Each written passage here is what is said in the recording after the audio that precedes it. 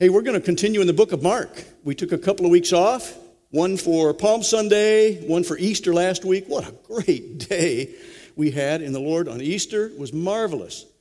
And today we're going to start right at chapter 4 of Mark. We're going to get into what is very likely a very familiar parable. But in my discoveries, studying through this, there's always new light that shines out of God's Word each time you open it up. And I've got a few little nuggets in here that I think may be new to some of you, some surprises, and I think it's going to be practical. So let me begin, first of all, by asking if you have ever told your kids, do you like such and such a food when they've never had it? And they go, yuck. When our kids were little, I used to say, kids, you want to have squid for dinner? And they would all go, oh, no. And I'd say, don't you like squid? No, I don't like squid. How do you know? Have you ever tried it? No. Well, how do you know you don't like it if you've never tried it? No, we don't like squid. They made it abundantly clear that they do not like squid. And they did not like squid in a box. They would not eat it with a fox. They did not like squid and chocolate cake. They did not like it, for goodness sake. And so I would ask them that. Do you want to, if I put chocolate cake with it, would that help? No. So it's easy for some of us to say, these people just don't get it. I mean, if somebody who really likes calamari, for example, would say, these people just don't get it. It's actually quite good, especially if you dip it in the right stuff. But why don't they think that this thing that I think is good is good? That's what we think.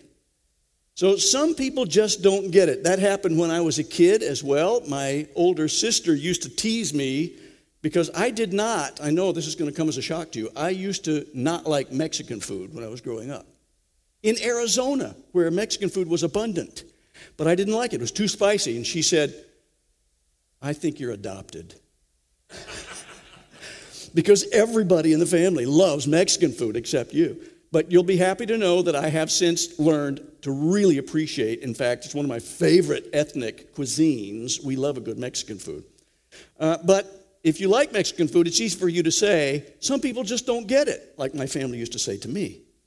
Maybe it's a sport like soccer. I was talking with Tim this morning about Michael and the games that he had. And we used to follow our son around on travel soccer. So we stood at the sidelines for hours and hours, sometimes in other states. And we did a lot of soccer during that season of his life. And for those who don't know about soccer, if you've not played it or if you don't have a family member in it, they would say, never have so many people worked so hard for so few points. You know, they don't get it. It's like back and forth and back and forth. This guy kicks it, this guy kicks it. What is the point? But it's exciting. And if you've ever been in a cliffhanger game and it comes down to penalty shots, oh, man, you'd say, you guys just don't get it because it's an exciting game. But Jesus dealt with some people, too, who just didn't get it. And that's what we're going to learn about in this parable today from Mark chapter 4. These people were not talking about ethnic cuisine or a particular sport. They were talking about this thing that has to do with the kingdom of God and who Jesus is, what we would now consider the gospel. Because the whole gospel story is about who Jesus is, what he came to do for us, and that nobody else could do what he did, which means that he is our source of salvation. So there were some people back then that just didn't get it. And Jesus tells a story to help us understand why some people don't get it. The synopsis is this: early in his ministry, and it's important for us to understand that it is early in the ministry because he needed to set some things up, as he does so for us very clearly, to show why certain people throughout his ministry on earth were not going to get it. And at the very end, some people would finally get it. And then even after his resurrection, there would still be some people who would refuse to get it, even though there was abundant evidence. So he's telling this parable about a farmer. It was agricultural. It was something that everybody would have been very familiar with. A lot of the people in those villages would have grown up doing the things he's talking about here. We call it the parable of the soils. I think that's the appropriate title for it because we're really looking at the 4 types of soil. Sometimes it's listed in different translations as the parable of the sower, but it's really focusing on the soils more than the sower. And the word synoptic comes into play here. Some of you probably taught your friends at the party that I told you to, after Easter to tell them about this. Synoptic means alongside, and there are 3 synoptic gospels, Matthew, Mark, and Luke. John is a separate one from that. And of those three, there's an awful lot of shared material. Clearly, there was some source material that they borrowed from for getting those biographies of Jesus. And this parable shows up in 3 of the Gospels. It's the synoptics. It is one of 3 parables, by the way, that show up in those 3. And you should know that this specific parable, the one about the soils, is the first. And it's the first for the reason. And we're going to see that. There's a very strong reason why Jesus chose to give this one first. This first parable, we're going to see how Jesus compares his listeners to 4 different types of soil. And only one of these 4 is the good soil, the productive soil. That's the fruitful or effective soil, so that the plant comes up out of it and it's going to bear lots of fruit. The other types help us understand why some people just don't get it. And I think we'll be able to apply some of these as cross principles that come into bear in some people in our own lives and in our own circles at work or at home, that if we really love something and we're trying to get it across to them, but they just don't get it, there's some good reasons for that. Here's the setting. Let's look at that. Very first verse. Remember, Mark was the get to the chase, cut to the chase kind of guy. He was the shortest and the action-packed gospel writer, and so he gets it right out in the open here at verse 1. Once again, Jesus began teaching by the lakeshore. That would be the Sea of Gennesaret or Lake Galilee or Sea of Galilee, all 3 same body of water. A very large crowd soon gathered around him, so he got into a boat. And then he sat in the boat while all the people remained on shore. Time out. A little parenthetical note here. I have to backtrack all the way until my family visited Washington, D.C. on a little trip. We went out for a National Day of Prayer and heard James Dobson speak and some other people. That was back when Callie was short enough to actually ride on my shoulders. So that's been a couple of years. And we were there, and we got to visit some of the museums and other things around. And just north of the Capitol building, there's this chamber, which was the old Senate chamber. Now it's basically a museum. People can go in and tour it and look at it. It's a semicircular shaped building, and it has a curved roof. So it's like half a rotunda. If you could just cut that in half, if you got that in your mind. And we found out, too, that our docent, our guide, was telling us that some of the people would want to listen in to some of the conversations as they're preparing their debates about key contentious issues. And if they could get in just the right spot opposite of the desk where people were whispering, they could listen in to their opponent's conversations because of the acoustics of that dome-shaped roof. Very interesting, is it not? That was pre-Twitter. And they were able to still make good with all this secret information that they got. Then that takes us back to the Sea of Galilee, because you should know that there is still a place today in Israel, and it's just south of Capernaum. Joey and I got to drive by it. We didn't stop and go out and actually hear the acoustics, but we got to see it. We said, oh, there it is. That's really cool. Because we were heading down to the southern end of the Sea of Galilee where we were going to stay that night. But it's called the Cove of the Sower, and it's the traditional spot, and this is it. If you're looking at your screen, the traditional spot that everybody locally says, this is where Jesus told this parable. And you can see the sort of bowl-shaped configuration of this thing. It's like a perfect natural amphitheater. Well, I got to tell you, Jesus kind of had the corner on acoustics. For one thing, he invented them. Because we can see in John 1, 1 Corinthians 8, Colossians 1, and Hebrews 1, it's all talking about how Jesus was the agent of creation. He was the one by whom everything was created. We sang about that. And for his pleasure, they have been created. So Jesus created everything, including this cove, which was very handy, because for him to be in that boat and to have all these people out there on the shore, you could have several hundred people around in that shape. And water is a good carrier, too. It would bounce right off that water. He could speak to them without having to really get hoarse and scream at them, because they could hear them very clearly. That's where this took place. He taught them by telling them many stories, Mark says in verse 2, in the form of parables, such as this one. Good setup, Mark. Right to the point, and he's going to dive in. So let's read through the rest of these verses up through 9, because that's what this crowd would have experienced from Jesus. We can see in 10 that later is when he explains the parable. So all they got was this, and then they were allowed to chew on it for a while. So let's listen to that. Starting at verse 3. Listen, he says, or the word in Greek would be hear. Like hear ye, when people would come into the courtroom. Listen, a farmer went out to sow his seed. Verse 4, as he was scattering the seed, some fell along the path, And the birds came and ate it up. Some fell on rocky places where it did not have much soil, so it was shallow. It sprang up quickly because the soil was shallow, but when the sun came up, the plants were scorched and they withered because they had no root. Other seeds fell among the thorns, which grew up and choked the plants so that they could not or did not bear grain. Still others fell on good soil. It came up, grew, and produced a crop, some multiplying 30, some 60, and some, how many? 100 times the amount based on what was sown. And then Jesus says, whoever has ears to hear, let them hear. Let them listen. Interesting, this is one of the little things that I noticed in looking through this particular passage this time. The same word for hear and listen, it's the same word in Greek. So he begins with listen, and he ends with listen, or hear and hear. So he bookends it. And he's doing that on purpose because he's trying to show how some people just don't get it because their hearts aren't prepared to listen. They're not open to the words that he's going to be speaking. Later, he's with his disciples and a few others, and if they were like me in high school, I was always afraid to raise my hand and say, teacher, can you explain that? I don't get it. Because you're always so afraid that people are going to think you're dumb if you don't get it.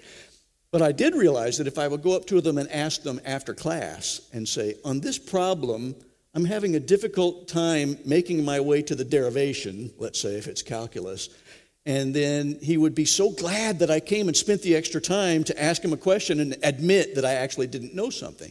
That's kind of what these disciples were doing with Jesus. Except it wasn't derivation, it was just, what does the story mean?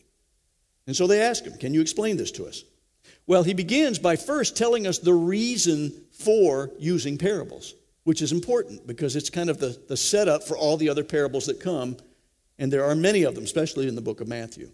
He says in verse 11, the secret of the kingdom of God. Boy, if he says secret, we better perk up. The secret of the kingdom of God has been given to you, meaning you folks who are on the inner circle, you're listening, you're paying attention, you're asking for more information.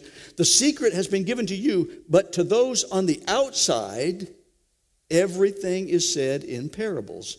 And then he starts quoting. You'll see the little quotation marks that show up. And he says, so that, quote, they may ever be seeing, but never perceiving, and ever hearing, but never understanding. Otherwise, they might turn and be forgiven.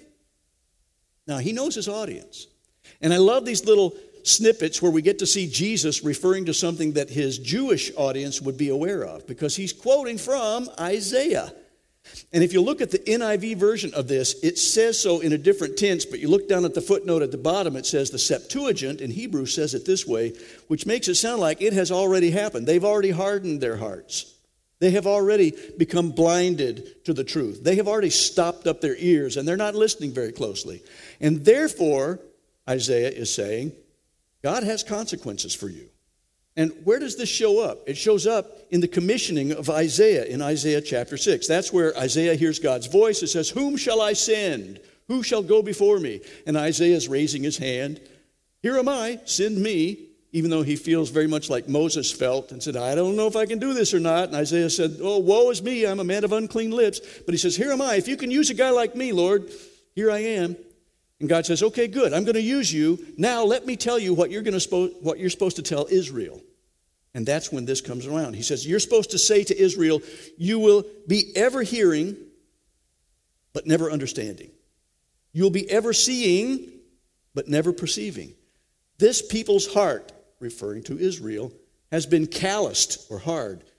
They hardly hear with their ears, and they have closed their eyes. So, God is pointing through Jesus to a contemporary group in Jesus' time, back to Isaiah, and saying, I think God still has a word for Israel here. And to anybody who would close our ears to the truth and shut our eyes and be looking at it but not perceiving what's going on, which is giving us a clue about these parables. Jesus wants us to perceive. He wants us to see. He wants us to get it. So he's telling us stories, and he's giving us a clue about why he's using parables, so that when we get the parables and they sink in, we get these great light bulb moments and the lightning strikes, and we go, bang! God just whammed me with this one. I can see the truth now. It becomes so clear. It's contrasts. This is a parable of contrasts, as so many of the parables are. He's contrasting people who, like in Israel, see the same things. Have you ever seen some of this in the last 2 years? People are looking at the very same evidence, and they're coming to wildly different conclusions. I think we could say that maybe we've seen some of that. That was happening back here as well, especially with regard to theological terms and things having to do with the condition of men's heart as they prepare to receive the Messiah. So people's biases will change how they perceive new information and new news. There are certain personality types that always begin with no and negotiate from there. They're going to be against everything, and then you have to convince them until finally they go, oh, okay, I see it. Why didn't you tell me that before? It's that kind of personality types. There are other people who are much more open to things, and they go, oh, yeah, I can consider that. But some of them are just doing that to get along, and they didn't really get it. So they just say it, and it's nice, but then that kind of withers and falls away. So we see all these personality types represented in these 4 soil types as well. There are some people whose hearts are more conditioned to see things differently because they're trusting in God than others. We see an example of that when Moses was sending out the 12 spies into the promised land. This is going way back into the Wayback Machine. 10 of those spies saw the same things that the other 2 saw. They saw these great, huge stands of grapes growing all over the place. They had one cluster of grapes that was so large, they reported back, that it took 2 men to carry them on a pole between the 2 of them. And that's just one cluster. And then they had pomegranates and figs, and it was a land flowing with milk and honey. Some people think that's sort of a poetic way of saying it was so fruitful, and it was wonderful. But the 10 also saw that the guys there were also very big, and they had fortified cities with lots of people in them. So they started to feel like, we're like grasshoppers. We feel like grasshoppers, and they thought so too. And so they came back and gave the bad report, but Caleb and Joshua come back and they're going, yeah, that's a great land. They got great grapes, and we can take it. If God is on our side, we can do it. Let's go, y'all. That was the paraphrased version. But what was different about Joshua and Caleb from the other 10 guys? It was the condition of their heart. And that's what Jesus is trying to show us as he taps into the conditions of the soils, referring to our hearts. 4 types, and we can see that. I'm going to buzz through them here, starting at verse 15. Some people's hearts are like the hard path. Now, they would not have nice bunches of acres with 80 acres divided up into squares like we would see in rural America today. It would follow little donkey paths and be up in the hillside and down over this rocky crag. And so they would have little tiny paths between the wheat fields or the barley fields. And those are the places that would be walked on enough that would get trampled down. And you know what happens when you trample earth down? It doesn't open up enough to be able to get the seeds down in there. So that would be like these paths. And the seed of God's word is cast there, because some of it's going to fall out there because they're not using modern day machinery that pokes a hole and puts the seed down in there and it's very precise. He was just casting it, broadcasting it. And immediately that seed that's lying there saying, eat me, the bird comes and takes it and gobbles it up and flies away. Let me ask you something, and this is one of those little interpretations, and there are many ways that we could interpret this, and this is a good small group session to sit around and say, what are you seeing about some of the hard path for you? What do you think could create somebody's heart to become hard that way? How about being mistreated by somebody? You know what it's like if you've been mistreated? You've been treated unjustly. Maybe somebody said something bad about you behind your back and word gets back to you. And you're thinking, well, how rude. And you just feel bad about that. Or there are people who just tend to walk all over other people to get where they want to get. Well, if they're walking all over you, then you can develop a hardened heart toward that person. And I think that's one time that it shows how it's easy for our hearts to get hard. And there's a shell around there. And we don't want to offer forgiveness because we're so consumed with that feeling that we get. And we go right back to that same place every time that person's name is mentioned. That's one way that we can develop the hard path heart. Soil number 2, verses 16 and 17. Some people's hearts are a little bit like those rocky places. Now, Joy and I were in Israel. We walked all over the place. I almost wore out a good pair of walking boots because it's very rocky. And there are some places where the rocks are just under the surface, and so the soil is just really shallow. And as you can imagine, even if it tried to send down some roots, if you could send down roots from this little tiny seed, they don't have much depth. It's not going to be able to hold on to much, and they don't get a lot of water. And so Yeah, you get some greenery that would start pulling up there, but boy, that scorching sun, and it can get hot in the desert out there, starts beating down on that thing. Man, in just a couple of days, that plant's gone. And that was like that in many places around there. There will also be places where they would remove the rocks and put the rocks over on the boundary markers. And that would be a place where the soil could start to gather and become shallow as well. So some people's hearts are like that. The word starts to take root, but there's some rocky, hard places. And we're going to see another reference to an Old Testament passage that lets me think, I think Jesus is connecting the rocky places with pride very often, as we can see in Israel, and we'll see that in a second. Verses 18 and 19, soil number 3. Some people's hearts are like the soil infested with thorns. And worries of life or the deceitfulness of wealth can choke out that plant and make it unfruitful.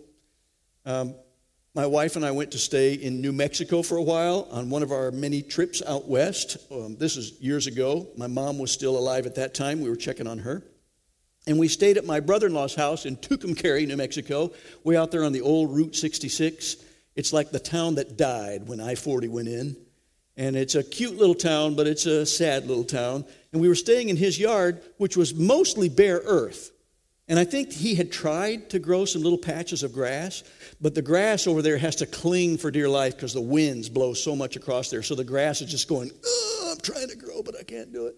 But what really grows well there are tumbleweeds. And I thought, well, I'm going to do my brother-in-law a favor because he's got a lot of tumbleweeds growing out there in his yard. And I'm just going to go out there one morning before the sun comes up because it gets hot when the sun's up. And I'm going to pull these tumbleweeds and pile them in the corner. And he's going to be so glad that he let me stay in his house. And about a half an hour later, I'm pulling on these huge, thick tumbleweeds down there that feel like trees. And we're trying to dig them out. And I'm thinking, what have I done? It's amazing how much soil they can grab a hold of and how much nutrition they can suck up apart from other plants. And it was that way with the thorns over here. The thorns could just start to overtake a portion of the field until it's very unproductive. And there are some allusions being made, some analogies being made to say there's some things that can creep into our lives too that become like that. It sucks the life out of us to keep us from seeing what's really valuable because we're focusing on these things that are not very valuable. And then verse 20, we get to the good soil. Some people's hearts are like the good soil. These people, quote, hear the word, accept it, and produce a crop. Some 30, some 60, and some 100 times what was sown. That was enthusiastic. It's so good. I know, it's a little more difficult. It's not like last Sunday when this room was filled with people like that. But you did good. The two of you, you get extra living water points for saying that. So Jesus had said to those who had asked him about the meaning of the parable, don't you understand this parable? How then will you understand any parable? That's an important statement because it means we really have to understand what he's doing with this parable because it's a parable about parables. That's why it's the most important parable and we need to start with it, which is what Mark does. It helps us understand as well why some people just don't get it. Let me get back for a minute. I'm going to start this parable inception for you. It's going to blow your mind. We're going to get back to the squid and chocolate cake analogy real quick because I'm going to order the server to hold the squid, please, and only give us the chocolate cake because I'm going to give this little illustration that's kind of a parable that would be a modern illumination of Jesus' parable about parables. Whoa. I mean, this is parable inception. Okay. If you had by chance been one of the two people that listened to our podcast this week, my friend Rick, who's in Colorado, and I did this parable on our podcast. You should check it out. It's called Monday Afternoon Theologians. Rick, this is for you. All right, there's a skeptic that would say, come up to you and say, prove to me that chocolate cake is good. And you'd say, do you not care for chocolate cake? Because you're thinking, some people just don't get it. I love chocolate cake. They would say, blech. No, chocolate cake is disgusting. And you would say, well, what if I may, because you're going to be a good question asker, what if I may ask, is disgusting to you about chocolate cake? They would say, it's got too much sugar and all these unhealthy things for your body. I would never put that unhealthy garbage into this temple. I would never put that stuff in my body. And you would say, well, I'm curious, do you not personally like the taste of chocolate cake? Oh, I've never tasted it, they would say. And I never will. Like I said, I would never put that garbage in my body. So you, trying to be polite and trying to respond to them, would say, okay, so you have never actually eaten chocolate cake then? That's what I said. Yuck. Never. No. So you would say, okay, I'm just trying to get things straight. I'm trying to be a good listener here.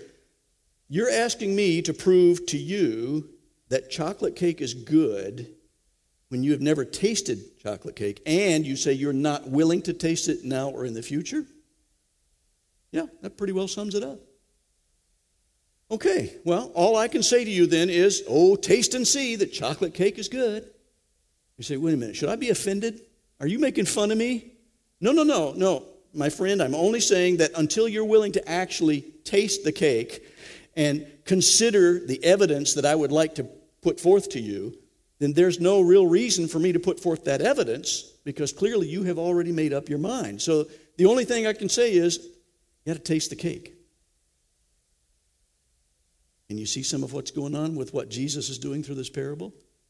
There are some people whose hearts are not prepared enough to be even open to the evidence, even though they can see the evidence with their own eyes. And so they're like the rocky soil or the hard path or the thorny. They're just not quite open to that yet. So there's some skeptics and types of soil. Some people just don't get it. There are some who are like the first three types of soil. And so if you were to say to them, taste and see that the Lord is good. I actually got to say that to a lady. It was after we'd had some coffee in the local mile in Coney Island. And there was a lady and her husband sitting at the booth just by the door. And she was wearing a shirt that said, "Try God." And I thought, I can't not speak to this nice lady. And so I went out there and I said, "I love your shirt. I have, and he's the best." She went, "Yeah." And I said, taste and see that the Lord is good. She said, "Amen, brother." We were about to have church right there. It's good. But some people you could say, taste and see that the Lord is good. And they would look at you like, "I never will. I have already made up my mind. I am not going to accept any evidence that you have for me." And Jesus ran into that clearly in his day, and we still run into it today. So sometimes we need some preparation for planting. Let me give you a little clue about what they would do for preparation for these fields.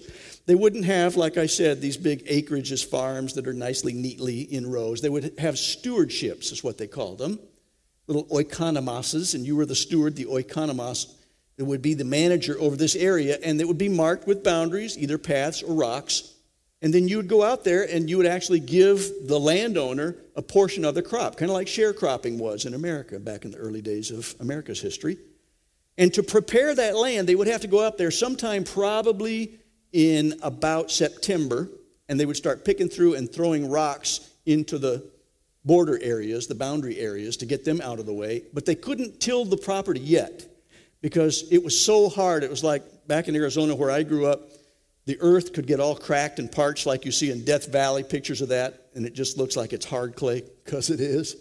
And when the sun bakes it, it cracks, and you could put a seed down in the middle of that crack, but it's not going to do anything because it's just so dry. But the early rainy season would start in about October, November over there. And it would call the former rains and the latter rains is what they would call them, or the early and the late rains. So after the first couple of rains, it would soften that soil enough. Then they could start removing other things. They would probably have burned off some of the thorns at ground level, controlled burns, small areas, just to get that stuff out of the way because they didn't want all those thorns taken over. And then they would also start to break up the soil. Then they could plow the ground and make it ready for seed. So there's one passage in the Old Testament, this is the one I want to point to, that I think these people, especially some of those who are asking Jesus, what does this parable mean? I think they would have connected with this. It's in God's word to Judah and Jerusalem. Mark has been doing a great job months ago in helping walk us through a lot of the Old Testament history stuff. This would be the southern kingdom, and it was just before Babylon was going to come and finally wipe them out and finish the job because the top 10 were already gone, 10 tribes, and then they were going to carry them off into exile, into Babylon. So this is word from God through the prophet Jeremiah to Israel. He says, "Wake up!" which comes at a good time at about 10 minutes until 12 in a sermon. He says, "Wake up and get your act together, or else." And here's that passage. He says, "Plow up the hard ground of your hearts," Jeremiah 4, 3 and 4. "Plow up the hard ground of your hearts. Don't waste your good seed among thorns, O people of Judah and Jerusalem. Surrender your pride and power. Now, if you line those three things up with these three kinds of soil, the pride falls into the one that matches the rocks. And I think that sometimes our pride can become so hard that you just can't break it up, and it needs to be softened, and you need to soften the heart enough to say, I'm going to set my pride aside and understand that God can teach me something. I'm open to this word from him. Please share with me what I need to hear, God, so that I can join you in whatever it is you're asking me to do. Now, how do we prepare our own soil? If we find that God is meeting us where we are, and he says, you know, you got a few thorns in your life. You got a few rocks you need to get rid of. You're a little bit like that hard path in a couple of areas. What can you do to become that good soil again and start opening yourself up? Well, I just happen to have some suggestions. First of all, forgive those who have trampled on you, causing your heart to be like that hard path. Jesus did an awful lot of teaching about forgiveness. And sometimes we think we've forgiven somebody and we think we've let go of that desire to hurt back, that desire for retaliation, but we get right back into another situation with that same person. Bang, we're right back to those same feelings, and we feel like, no, I don't think I've really let go of it altogether. I just cast the fishing pole out, but I keep reeling it back in again. Sometimes God says you need to cut the line and let it go. Move on. I'll take care of the vengeance. Vengeance is mine, saith the Lord. That's not your job. And you're not supposed to say, yes, but I'm supposed to be about my Father's business. That's out of context. That's not what I mean by that. And then also digging out the rocks. We need to dig out some rocks to keep our soil from being shallow. We need to dig those rocks out. Pull out our pride. Move it over onto the side of our heart and realize that the real boundary there means that God owns all of this. He owns all of me and all of my heart. You want to allow God to get deep into your heart, and you need to get past that shallowness. Sometimes the shallowness can be because we're just focusing on things that are minor and we're making them major. And sometimes that kind of shallowness kind of matches that whole shallow soil too. And then we got to cut down some thorns, things that choke out the word that leads to a fruitful life. Worries of this life. Boy, isn't it easy to tell other people, you need to stop worrying so much, than it is to actually stop worrying so much? It's a tough one, but we need to. We need to start letting go of those things that are continued anxiety givers in our life, those worries. And we need to get rid of that false promise that God will bless everyone abundantly, physically and monetarily, if they're just obeying my will. It's a false promise. That's not true. And if we're believing that and then something goes wrong or some financial crisis comes our way, then suddenly our theology is messed up. That's because it's messed up theology. It needs to get messed up. We need to get rid of that. We need to get that thorn right out of there. And there's another false teaching that says basically you get enough money because God is blessing you with this money or this prestige or the great job or whatever it is you think. If he's blessing you, then those things are going to be abundant. He's just going to give you this abundant life, but it's not abundant spiritually. People misinterpret that as being abundant materially, and that will bring you satisfaction. Wrong. Some of the most miserable people I know are abundantly blessed materially, but they're not satisfied. Because Jesus is the only source of ultimate satisfaction for every one of us. So through this parable, Jesus is getting ready to launch his new kingdom, and he's asking people who are going to become a part of his team to say, are your hearts the good soil? Are you open? Do you want to hear what I'm going to start teaching you through these parables? Because if you are, I need a lot of people to join me on my mission. And if you get the parables, you can join me. You can be a part of my team because we're going to change the world with the kingdom of God. But your hearts have to be open to what I'm going to be sharing with you. And then one final insight, and this is great. It's another one of those mind blowers. Yes, the word of God is the seed in this parable. But when you think about John's gospel, Jesus is the word. So if we're preparing our hearts to receive the words in the inspired word of God through the Bible, then we'll be open to the word, and he's going to inhabit that space that we've given for him. He owns the field. He's going to make us fruitful. Look what Paul says in his word to the Ephesians. I'm going to start with verse 16, but you're going to see the key verse in verse 17 here. He says, I pray that from his glorious, unlimited resources, He, meaning God, will empower you with inner strength through His Spirit, which shows us that it's all coming from Him. We're not manufacturing it. We can't make any good thing happen. It's all from God. And then the key verse, 17. Christ will make His home in your hearts as you trust in Him. So if we've got good soil, Christ is the one who's going to start growing out of that. The character qualities of Christ Himself will be the fruit that's born out of your heart. Your roots will grow down into God's love and keep you strong. And the keep is a good word there because it means continually. It will continually keep you strong as you continue to open yourself up to the Word. And then he goes on. Let me finish this because it's kind of a benediction and it wraps it all up. Paul's good at tying the bow on the gift. And he wraps it up with this. He says, and may you have the power to understand, which is what Jesus was asking them to do, have the power to understand these parables. May you have the power to understand, as all God's people should, how wide and how long and how high and how deep His love is. May you experience the love of Christ, though it is too great to understand fully. And it is too great to fully understand. I like this African phrase that would say, oh, it's too wonderful for me. And then you will be made complete with all the fullness of life and power that comes from God. Can you imagine being full to overflowing with all the life and power that comes from God? That's what He offers to those who will prepare the soil, open up to the seed of God's Word, and allow Jesus Christ to be what grows out of our hearts. So let me just ask this, just in case there's anybody who has not taken that step of faith to say, yes, I want to be Christ follower. I want to follow Jesus Christ. I want to open my heart to that. Then if God is getting your attention, wherever you might be, and if He's softening your heart, then just maybe, hopefully, you would be receptive to this when I read Psalm 34:8. Taste and see that the Lord is good. You can't experience Him intellectually. It's got to be a step of faith. He'll provide lots of affirmation once you get there. And yes, it's up to us to try to give as much evidence as we can. And there's abundant evidence, but you got to open yourself up to the evidence. Taste and see that the Lord is good. Better than chocolate cake, I promise. Let's pray.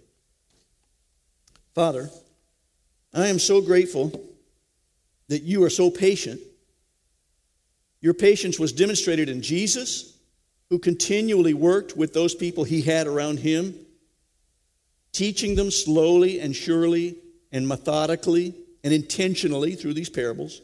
And I pray that we would be intentionally open so that we can become the good soil as well, because we want you to be planted deeply in our hearts, into the field of our heart, and we want Jesus Christ to grow there and to grow so fruitfully that when people see everything that comes out of us, they say, wow, that's an awful lot like Jesus Christ. That sure looks like Jesus' character qualities to me. And I know that we can't do that in our own strength, which is why you showed us that all that power comes through you and your Holy Spirit, empowering us to do everything, not only in our salvation, but also in the sanctification process that you have that lasts our lifetime. And I'm grateful that you never, ever, ever give up on us. And that you who began that good work in us by sowing that seed of truth when we first got it, will be faithful to complete that all the way up until the day we see Christ Jesus again. And I pray in Jesus' name, all God's people said, amen.